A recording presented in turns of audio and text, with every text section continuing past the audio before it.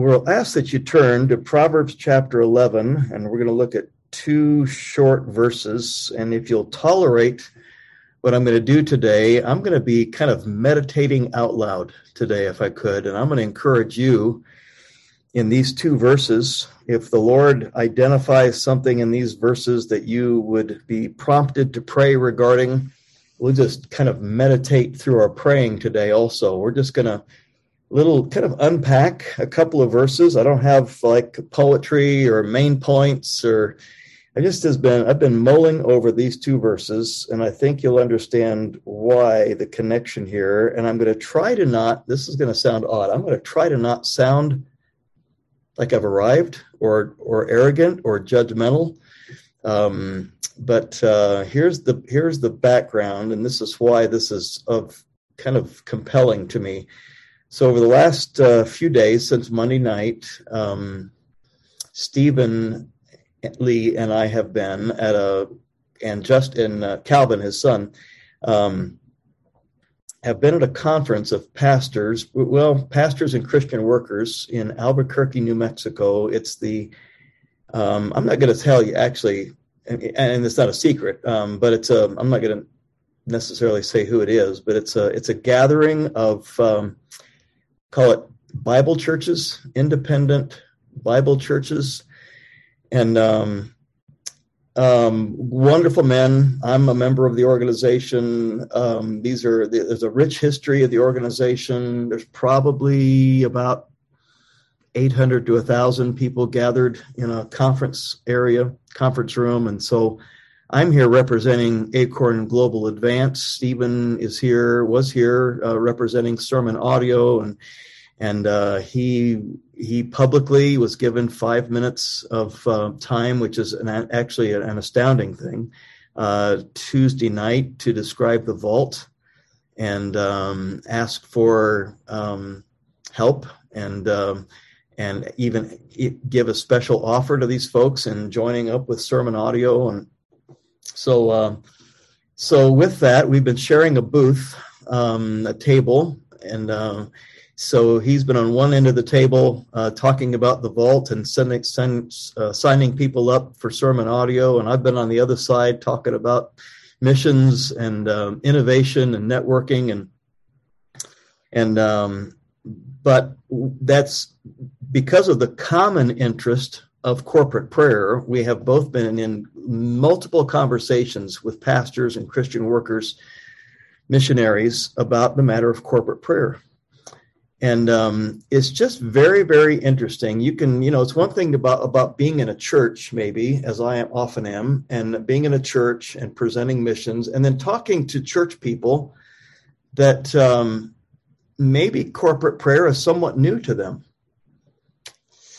Shouldn't be, but maybe it's somewhat new to them. But then being in an environment such as this, where there's many, many ministry educated, ministry experienced pastors, retired pastors, new church planters, and to hear of some of their inexperience in united prayer is very interesting.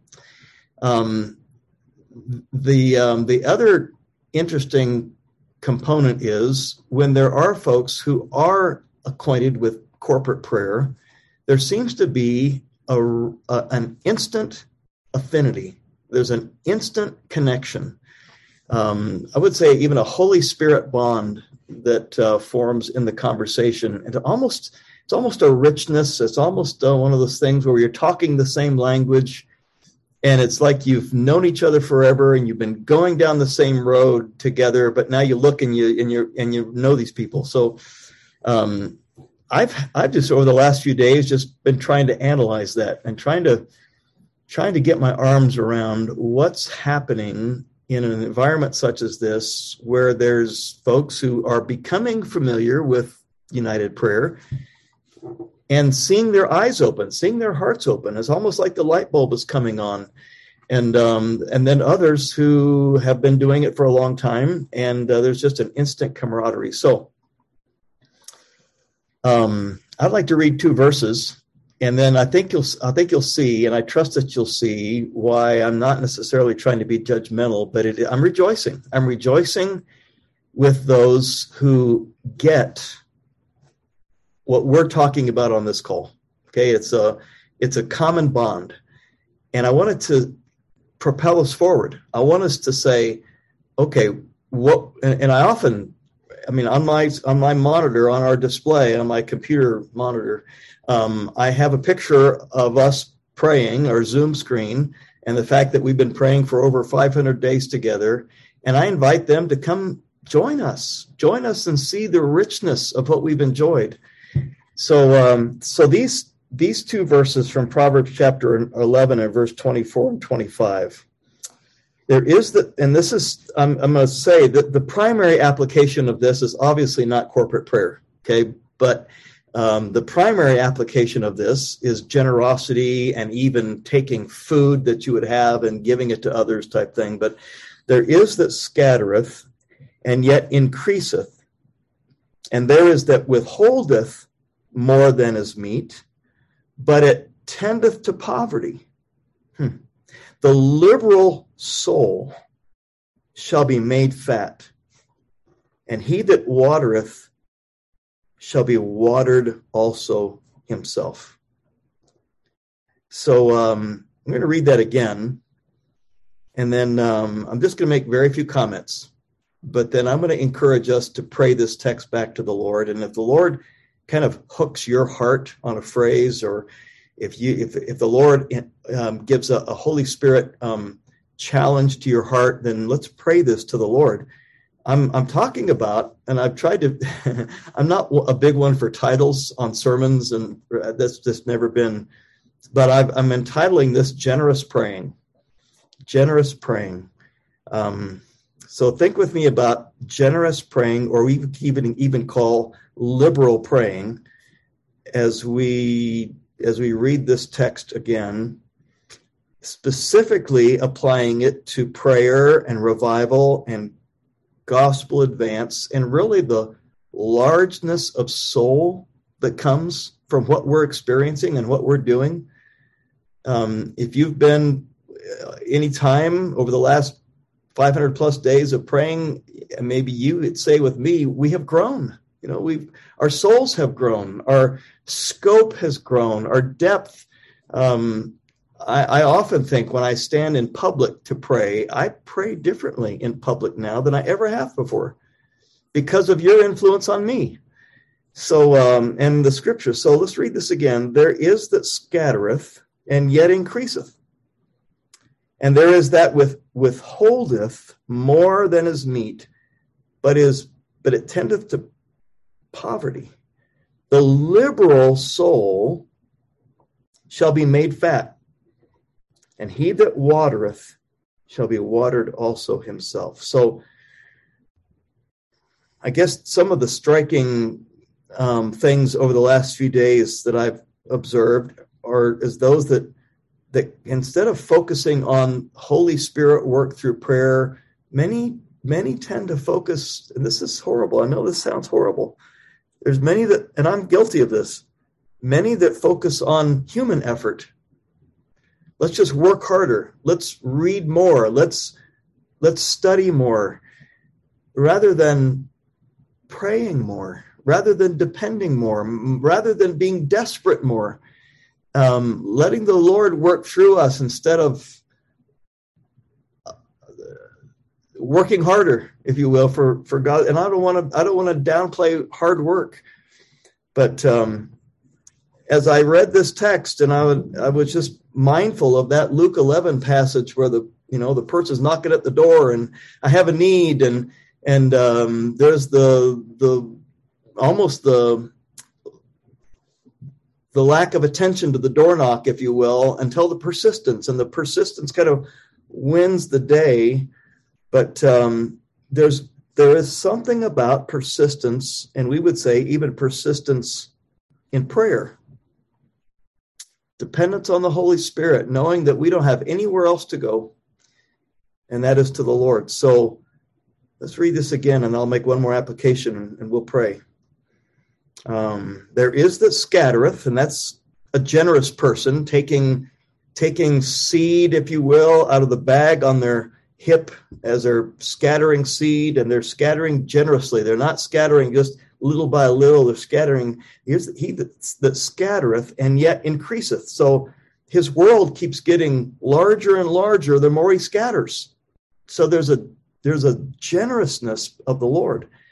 And there is that withholdeth more than is meet. So he's stingy. He's stingy with his scattering.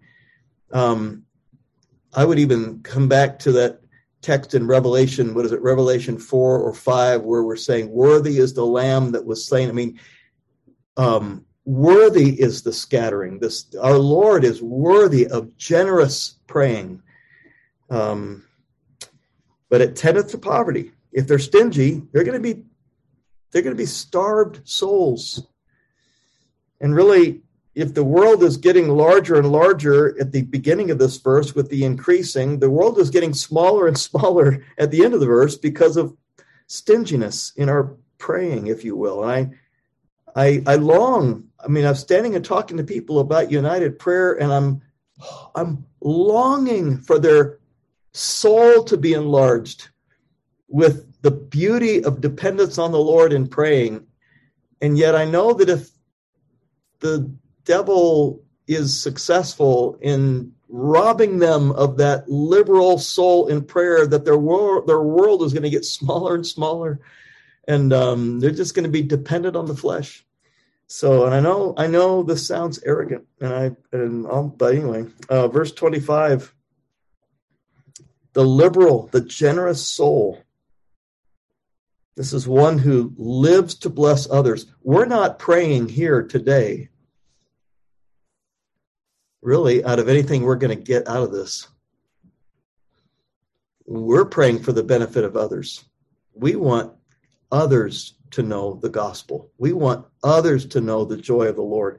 The generous soul, one who lives to bless others, shall be made fat. Okay, I want to be fat. Shall be made fat, so abundantly blessed. And he that watereth. Now here's a word. Here's a word picture. And I know this is a little kid's thing, but isn't there a little kid's? Maybe this is an American thing. I don't know. But I'm a little teapot, short and stout. Here's my, something about a spout.